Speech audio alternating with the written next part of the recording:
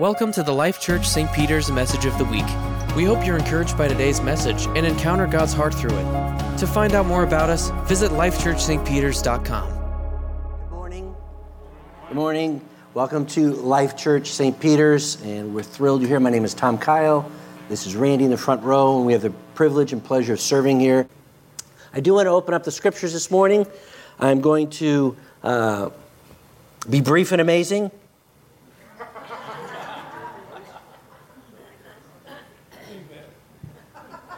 You're laughing. Why are you laughing? I just wanted to read this verse as you pray and consider what to do for Rory and Margie, or if to do. It may be praying. Please, please, please. It may be financial. But Mike came up and shared, Mike Stafford came up and shared a scripture that means the world to me. I just want to read it again. Isaiah 58, 9 and 12. And it's a powerful, powerful passage of scripture. I'd love to read the whole chapter, but we're just going to hit these 3 or 4 verses again. It was out of this verse, the Lord spoke to me on August 11 of 1977. I'd been a Christian for 8 whole days, and God spoke to me out of this chapter, and it just changed my life and my world and still communicates. But it's God calling for soft hearts. His people having soft hearts. And when we have soft hearts, we tend to do a little bit better in being obedient to Jesus. Is that true? Isaiah 58, just verse 9 through 12. The Word of God says, "Then you will call, and after repentance and softness, then you will call, and the Lord will answer. You will cry for help, and He will say, 'Here am I.' If you do away with the yoke of oppression, with the pointing finger and the malicious talk," I need to do something. "And if you spend yourselves in behalf of the hungry and satisfy the needs of the oppressed, then your light will rise in the darkness, and your night will become like noonday." Verse 11, "The Lord will guide you always, and He will satisfy your needs in a sun-scorched land, and will strengthen your frame, and you will be like a well-watered garden, like a spring whose waters never fail." Verse 12, and this is a messianic promise, a messianic verse, but it applies to us, made in His image, called by His name. Verse 12, "Your people," us, "will rebuild the ancient ruins and will raise up the age-old foundations. And you will be called repair of broken walls, restorer of streets with dwellings." And broken walls are broken people. Streets with dwellings. They will be restored and repaired because of us, doing exactly what Jesus did, in His image, in His name. So I love this verse. Thank you, Mike, for sharing it. I think it was extremely apropos for the entire morning. So thank you. So just pray, read, rest before Jesus, and say, "Lord, what would you have me do? What would you have us do?" Amen? Amen. This morning I want to continue in a vein. It's going to be a little different. We've been doing a series on family for a number of weeks. And one thing about family is family sees everything that's behind the scenes. You, I, we have, anybody else have a church face? You show up you're out in the parking lot and you're like, "Okay, we're going to go home. That dog just made a mess in my house. We're going to make some decisions." And the decision is not a cat. They're cats. There's only so much you can, But at home, people see you as you really are. They see how you wake up in the morning. They see how you fuss about this or complain about this, or it's like Sunday face just drops to the side. And reality face is right there. And this morning, what I just want to touch on, it's been up on the screen for a second. Family sees the reality inside family. The good, the bad, and the ugly.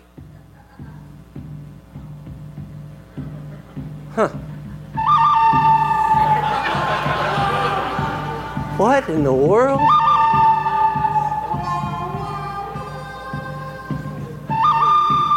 We're good. Now, some of the younger folks may not cotton on to that. There's a famous Clint Eastwood movie called The Good, the Bad, and the Ugly. I won't go into it, but sometimes that can describe our lives. We have challenges, we have great days, we have painful days. And sometimes as family, we can see the worst in each other as well as the best. Our family should get our best. They absolutely should. I was reminded this morning. I was up walking early, and my wife and I, we were living in England, and our children were much smaller, but our eldest was 12, maybe 13, beautiful girl, and she had this thing that she did at dinner. She would put the fork in her mouth, put her teeth on the fork, and scrape her. And I was like, no. And I must have told Kelly 3,000, probably 38 times, please don't do that. And she'd go, what, Daddy? And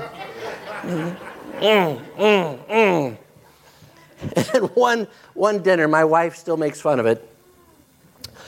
She did it again. I honestly, I don't think she was doing it on purpose. But she did it again. Pulled that, and there's teeth on metal coming out of her mouth. And she just kind of looked up at me with little corners of her smile. Just kind of raised her eyebrows, almost saying, like that? And so I took my fork, and I said, don't do this. And I chipped my tooth. I didn't laugh. It was so cool. It's still right there. Yeah, right there.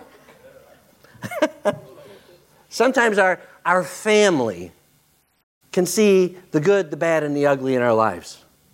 And one of the beautiful things that I love is Jesus puts the good and the bad and the ugly right here.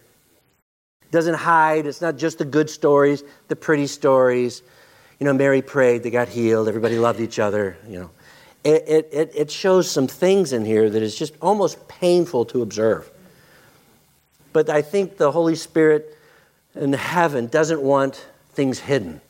Right. Family can't at times hide things. We're at home. It's obvious. It's real. Hebrews 4:13 says this. Nothing in all creation is hidden from God's sight. Everything is uncovered and laid bare before the eyes of him to whom we must give an account. There will be a day I stand before God and I will give an account. I don't think anybody noticed. I don't think anybody saw it. But it was that thing in my heart, in my mind that I said internally, maybe even externally. I was on my own. Nobody saw it. All good. You know, I was going to do a golf phrase. That's JC's. Sometimes when you hit a ball out of bounds, cheaters drop a ball, nobody sees it. God saw you drop that ball. That's cheating. Nothing is hidden from the eyes of the Lord. He sees it all. He sees the good, the bad, and the ugly. The Lord knows what's truly happening inside my heart and my mind. Jeremiah 17:10 says this. I, the Lord, search the heart and examine the mind to reward each person according to their conduct, according to what their deeds deserve. Now, there is a thing in most people, and I don't understand it, but I'm aware of it because I'm afflicted with it also. As soon as we go to things like this, it's like, oh, what if it's great things? What if it's wonderful things? Many people tend to think, immediately we go to the dark side. All those things that are hidden, please don't show my mind and my heart up on the screen. I shanked the ball. Thank you, JC. I shanked the ball into the woods all week. Don't show my heart up there. We tend to think of all those things that are hidden are all negative. But what if some of them are beautiful? What if some of those things that are going on in here and here, he's going to reward you forever? The scripture talks a lot about reward, eternal reward. And we can go to the negative side and think, oh, I messed up again. But things happen on the inside. We have motives, we have motivations, and sometimes they become apparent. But many times they don't become apparent, and it's just the things on the inside, no one knows what's really happening on the inside of me. Anyone ever think that? I don't want anybody to know what's happening. Let's just let them remain secret. Many of you will know 2 weeks ago today, I flew to England from Chicago. I drove to Chicago, drove to England for some meetings, and I came back last Sunday. Got here early in the morning, and it was just a 6-day, 7-day trip in England, and I will admit, I love flying. Anybody like flying here? I usually use a plane when I fly.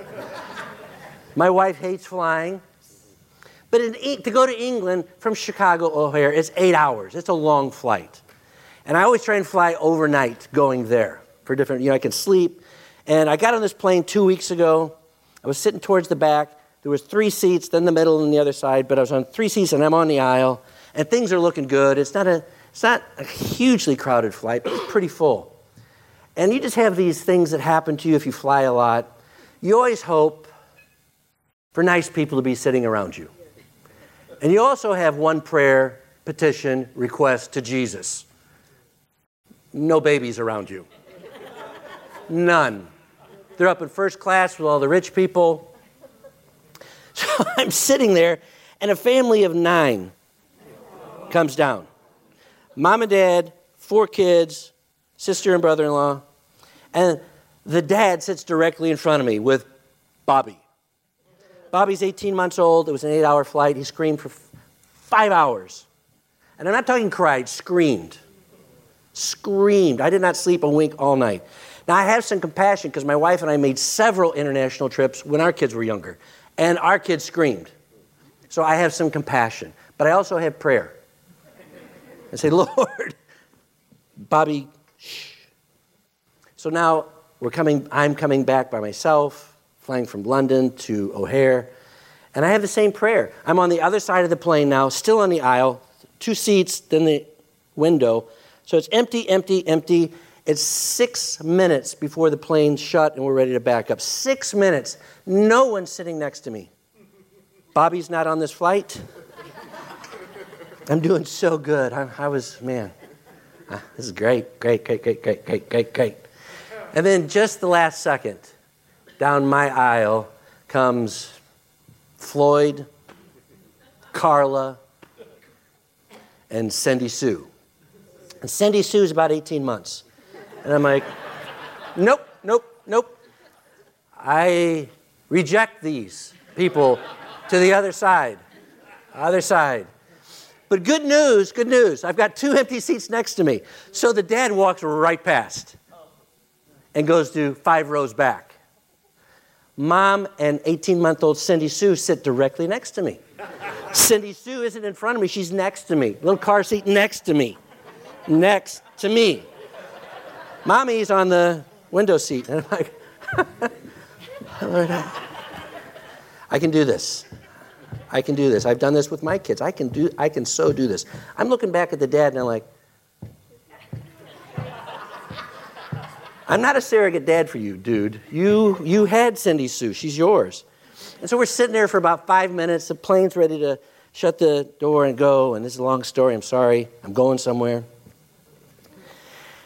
And I just looked at the woman, the mom, and just tears, deep compassion. And I said, would you like me to swap seats with your husband? I'm a Christian. I didn't say that. I value families together. I do.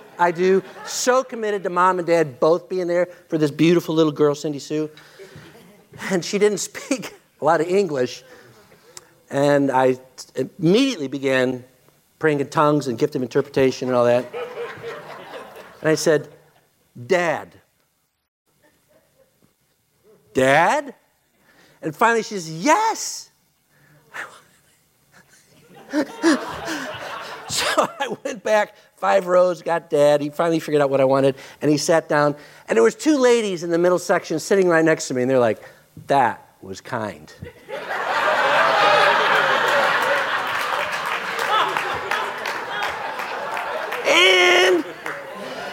person of integrity that I am, I said, I know.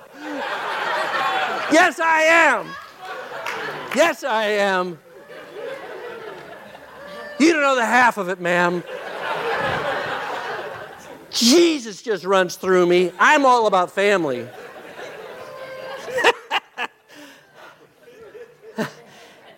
Okay. It was probably the most selfish thing I've done all year long. I didn't care about family. I wanted to sleep. Oh, baby. And I'm just going to say, honest, before Jesus, I didn't hear a peep out of that child the whole flight. Not a peep. And I think it's just because, has nothing to do with that. But the thing was, the point is, a lot of people thought I was a really good person, a kind person, a generous person, a noble person. Why would they think that? It's external. They're judging my motives. They're judging my, my good actions, my nobility. Proverbs 5:21 says this: "For your ways are in full view of the Lord, and He examines all your paths." I repent. Sorry. Amen. Bad motivations. But it's that thing in life when we think at times that, we can harbor things in our hearts towards people. Hurts, frustrations, past, we can harbor these things. And at times we're delusional. We think they don't harm me. They don't harm the situation. But the Lord sees everything.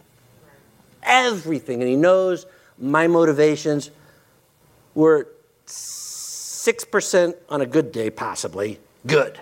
94% selfish. But no one would have known that around me. They just would have thought, what a nice man.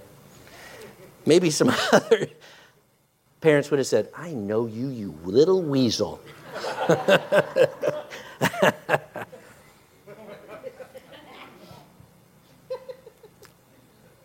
But Lord, you know my heart. Let's read another passage of Scripture. The early church was amazing in many ways. It was amazing. It obviously began in Jerusalem and spread out from there, but it was amazing. There was major need in the early church, just as there's needs. Just like with Rory and Marjorie, there's needs. And what they began doing in the early church, because thousands and thousands and thousands of people got saved, they began meeting the needs of families inside their church. They began selling possessions, selling homes to meet the needs inside the family. It was beautiful, amazing. It's kind of how Acts chapter 4 ends. And we pick it up in Acts 5, verse 1. Let's read 11 verses. Now a man named Ananias, together with his wife Sapphira, also sold a piece of property. Some of us know this passage. It's so fun.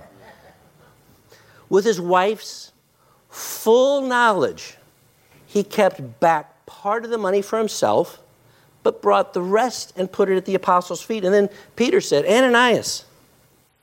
This is the apostle Peter. Then Peter said, Ananias, how is it that Satan has so filled your heart that you have lied to the Holy Spirit and have kept for yourself some of the money you received for the land? Didn't it belong to you before it was sold and after it was sold? Wasn't the money at your disposal? You could do anything you wanted with it. What made you think of doing such a thing? You have not lied just to human beings, but to God. See, Ananias sold it for, say, $100,000.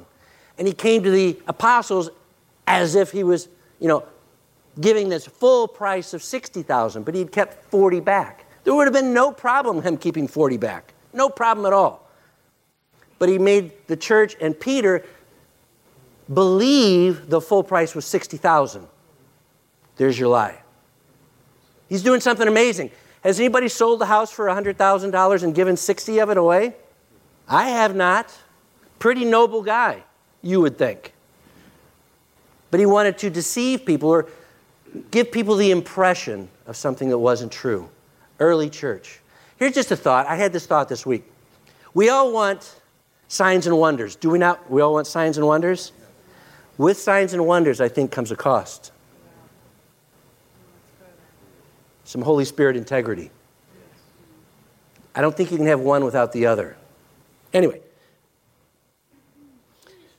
it's a light message. What made you think of doing such a thing? You have not lied just to human beings, but to God. And when Ananias heard this, he fell down and died. And great fear seized all who heard what had happened. Then some young men came forward, wrapped up his body, carried him out, and buried him. About 3 hours later, his wife came in, not knowing what had happened. And Peter asked her, "Tell me, is this the price you and Ananias got for the land?" "Yes," she said, "that is the price. And it's going to be a very costly price today." And Peter said to her, "How could you conspire to test the Spirit of the Lord? Listen, the feet of the men who buried your husband are at the door, and they will also carry you out also." At that moment, she fell down dead at his feet and died. Then the young men came in and, finding her dead, carried her out and buried her beside her husband. And great fear seized the whole church and all who had heard about these events. And great things continued to happen. It was theirs to do with whatever they wanted. The money. Psalm 69:5 says this, "You, God, know my folly. My guilt is not hidden from you." Psalm 139, verse 1 through 4. It's going to get better. Hang in there. Psalm 139, verse 1 through 4. "You have searched me, Lord, and you know me. You know when I sit down and when I rise. You know when I give up my seat selfishly for some dad. You know me. And when I rise, and you perceive my thoughts from afar. You discern my going out and my lying down. You are familiar with all my ways. Before a word is on my tongue, you, Lord, know it completely." Mark 12. Is it okay if we read scripture? Mark 12, verse 41. Jesus sat down opposite the place where the offerings were put and watched the crowd putting their money into the temple treasury. Many rich people threw in large amounts, but a poor widow came and put in 2 very small copper coins, worth only a few cents. Calling his disciples to him, Jesus said, "Truly I tell you, this poor widow has put more into the treasury than all the others. They all gave out of their wealth, but she, out of her poverty, put in everything, all she had to live on." How does Jesus know that? How does he know? Because he knows our hearts. He knows everything about us. And that was Jesus in the flesh and blood, just reading a situation. But he's bringing a principle to his disciples. It's all about the heart. The good, the bad, and the ugly. It's all about the heart. And I may fool people in the plane, but Jesus knows my motivations. And do I have the self-awareness? Do I have a soft enough conscience to actually say, "Oh, Lord, God bless him. I do want Dad to sit next to Sissy Sue for good reasons. But Lord, in all my dealings with all people, how much do I value integrity? How much do I value? Lord, you can search my heart. You know all about me. I want to live before you in a manner of integrity. It makes a difference how I treat my wife behind the door. It makes a difference how I speak to kids. I was walking in England while I was there, and it was kind of a grandmotherly lady with a little 5-year-old, and she walked out of a store, and she's shouting at this little boy she's carrying along, kind of pulling along. She said, "You know you're a toad." And I was like, what? Because I know what that means in England. It's not good. It's no better than here. 3 times she said, "You know you're a toad. Stop acting like a toad." The gift of compassion did not come on me. The gift of wisdom did, because I didn't address her. But the Lord sees all that, how I speak to people, how I treat people. With Cain and Abel, beautiful, again, I won't go into the story in Genesis 4. Both of them brought an offering to the Lord. Both of them did. One was the first and the best, and the other one was something. And part of something. And the Lord rejected one of them and accepted one of them, then their offering. I think my heart makes a difference. And in family, sometimes we see things in our family that's not pretty. But sometimes we don't recognize maybe the pain somebody's going through in the midst of it. And we can judge them, or we can speak ill, or think of them poorly. Because I don't know someone else's pain. Only the Lord sees the heart and knows. Right. But in family, we see it. With money. And do you think Jesus really needs your money? John Block, do you think things are tight in heaven and the Lord needs your money? No, probably not. Kev? A couple angels are hurting right now.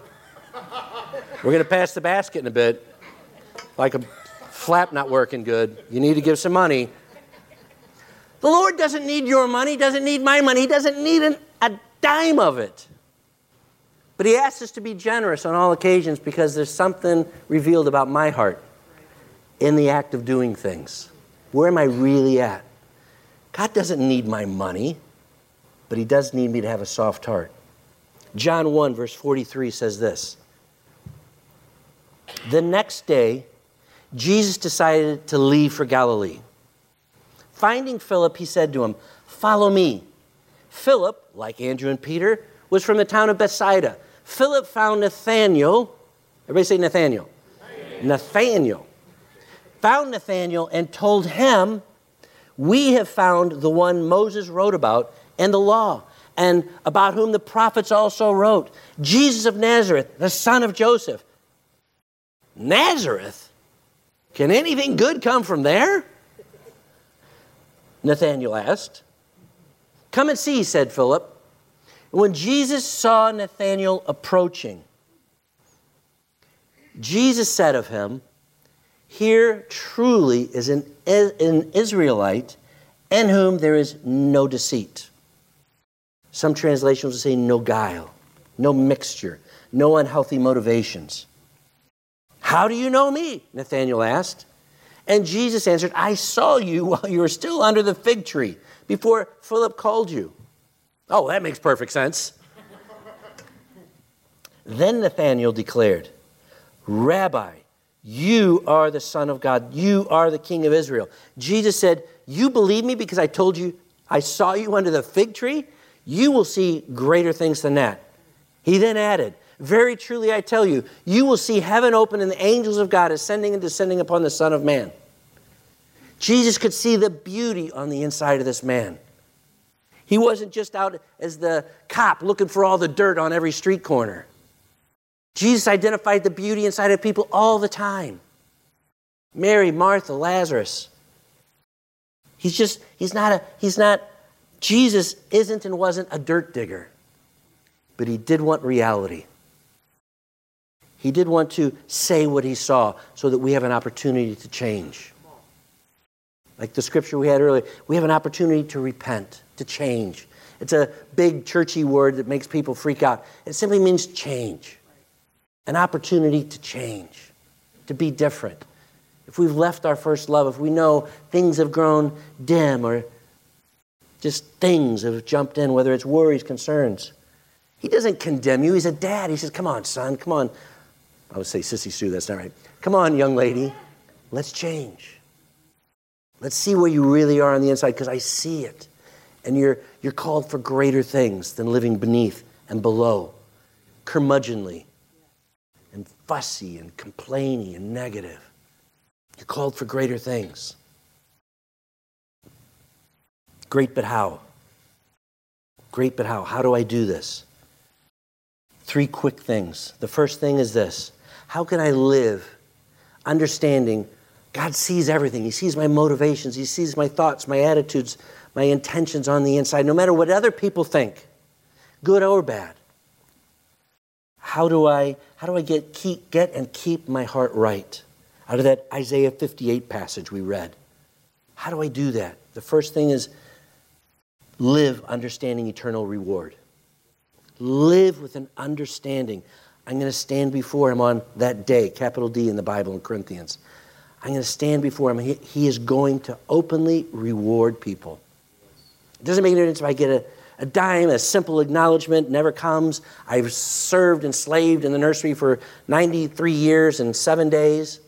Nobody says thank you except, why is my child's nose still snotty? There's a day you're going to be rewarded. Revelation 22:12 says it's red letters. Red letters. Revelation 22:12. Look, this is Jesus speaking, I am coming soon. My reward is with me, and I will give to each person according to what they have done. It's worth it. I'm going to be blessed and rewarded forever. I may not have a nickel to my name on this earth. The people in India, Albania, Africa, not a nickel to their name. But all we have to do is live in light of Him and love people rightly, with great motivations, great heart, with integrity in my heart. To own up to when I'm wrong and when I'm missing it, or I've offended you, I spoke poorly to my wife. Just admit it. God sees. I can't fool Him. It's almost like I kind of laugh when Adam's in the garden and He's sinned, and God kind of walks into the garden and He says, Adam, where are you? Oh, you sneaky little guy. You're hiding behind trees. You know I don't do trees. Jesus it wasn't that He can't see through trees. He wanted Adam to understand, I see you. Do you know where you are? Son, you've sinned. Let's make it right. And he immediately starts blaming. It's not my fault. It's her. He just wants right relationship. He wants humility and integrity. Lord, I did it. It's like David, I did it. I'm the man. 1 Corinthians 3:12 through 15. 4 minutes and I'll land this thing. 1 Corinthians 3, verse 12 to 15. If anyone builds on this foundation using gold, silver, costly stones, wood, hay, or stubble, their work, my life, will be shown for what it is, because the day, capital D, the day of standing before Him, will bring it to light. That day will bring my motivations. Tom, you didn't give up your seat because you're noble. You didn't want to sit next to a crying. You're right. I admit it. I want to get it right here rather than answer for it there. Does it make sense? It will be revealed. My life will be revealed with fire, and the fire will test the quality of each person's work. My life, if it has been, what has been built survives, the builder, that's me, that's you, the builder, will receive a reward. If it's burned up, the builder will suffer loss, but yet will be saved. It's not like you're going to hell. It's just I lost the opportunity for eternal, forever reward, even though only is one through escaping flames, through the flames. B, the first is live in light of eternal reward.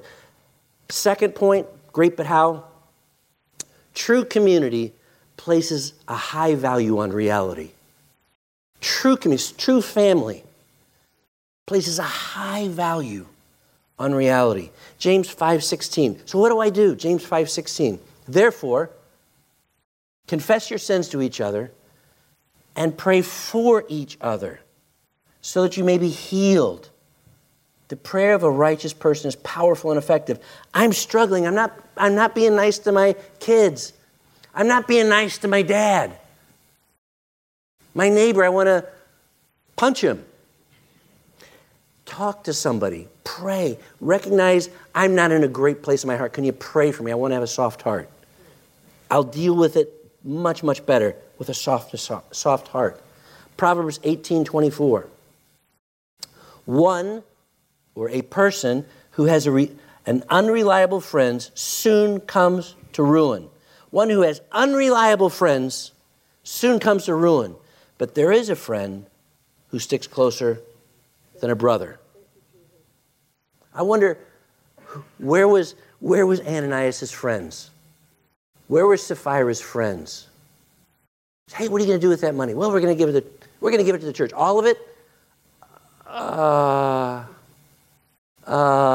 Where were their friends to ask them hard questions, straight questions, real questions? We don't know anything about Ananias and Sapphira, but real friends are real friends. They live in real community. Third and last thing, I'll close with this. Live in light of eternal reward. True community places a high value on reality. Third and final point, great but how? How do I do this? Fear God, not people. Fear God, not people. This is a challenge for some of us highly relational people who might tend to be people pleasers. The Bible says that it brings a snare, being afraid of people. Fear God, not people. Proverbs 29:25. Oh, there it is. Proverbs 29:25. Fear of man will prove to be a snare, a catch, a noose, a trap. Fear of man. I'm more worried about what you think. I want to make you happy and think well of me. No, it's a fear of man. Fear of man will prove to be a snare, but whoever trusts in the Lord is kept safe. I want to have reverential awe. I don't want to be afraid and quake and not come before God. That's not the fear of the Lord. It's having reverential awe and respect. He's God and I'm not. When he tells me something to do or say, he's God and I'm not. Yes, I can have a discussion, but an argument with the holy almighty God, he actually allows you to do so. But where's the reverence? You know, I hear people saying I was yelling and screaming and shaking my fist at God. Ow, ow, ow, ow, ow. Don't. He's God. I am not. Psalm 115, verse 13. Psalm 115, verse 13. He will bless those who fear the Lord. He will bless those who fear the Lord, small and great alike. When I understand the fear, the reverence, respect, awe of God, it causes me to pause and consider my choices. Last verse, Micah 6:8. This is a great but how. It's one of my favorite in all the Bible. He has shown you, Tom, what is good. Micah 6, verse 8. He has shown you, Tom Kyle, what's good. And what does the Lord require of me? To act justly, to do what's right, to act justly, to love mercy. Don't show mercy, love it. Because if you love mercy, you're going to show it. And to walk humbly with my God. The Message translation, or the Message version, it's not necessarily a translation of the Bible, but it's brilliant and I love it. Micah 6:8 says this, but he's already made it plain how to live, what to do, and what God is looking for in men and women. It's quite simple. Do what is fair and just to your neighbor. Be compassionate and loyal in your love. And don't take yourself too seriously. Take God seriously. Father, I thank you for this beautiful family. I thank you for what you're continuing to do in my heart, that I could walk as a man of integrity, as a person who lives understanding there's a day coming. And I can live in light of that, and I have the option, I have the opportunity to receive eternal reward. Because I admitted when I was wrong. I repented when I saw it, when I heard your voice. And I changed and I turned towards you to do what's right, to love kindness, to love mercy, to act rightly. That my immediate family would always benefit first from what you're doing inside of me, not last. Help me to be and live in integrity, in reality. Father, as a family, help us. Lord, it's so easy for us to see the good, the bad, and the ugly, and to judge one another and think, well, they're only doing that because he's the pastor. Lord, help me to not judge other people's motives and assign motive to people. Give them what I think their motive is. To stop judging people. Help us as a family, in light of what we see, the good, the bad, and the ugly, to still love, to not reject, but to draw people close. Yes, have healthy boundaries. But help us, Lord, be a community that the world looks in and says, I would like to be part of that. That looks appealing. That looks like people really loving one another in action and word. Help us, Holy Spirit, to be the people we're called to be. Bless us. Lord, we love you. We need you. Thank you for this amazing group of people. Bless us, Father, in Jesus' mighty name. Amen. Thanks for checking out the Life Church St. Peter's Message of the Week. For more podcasts and additional information, visit us at lifechurchstpeters.com.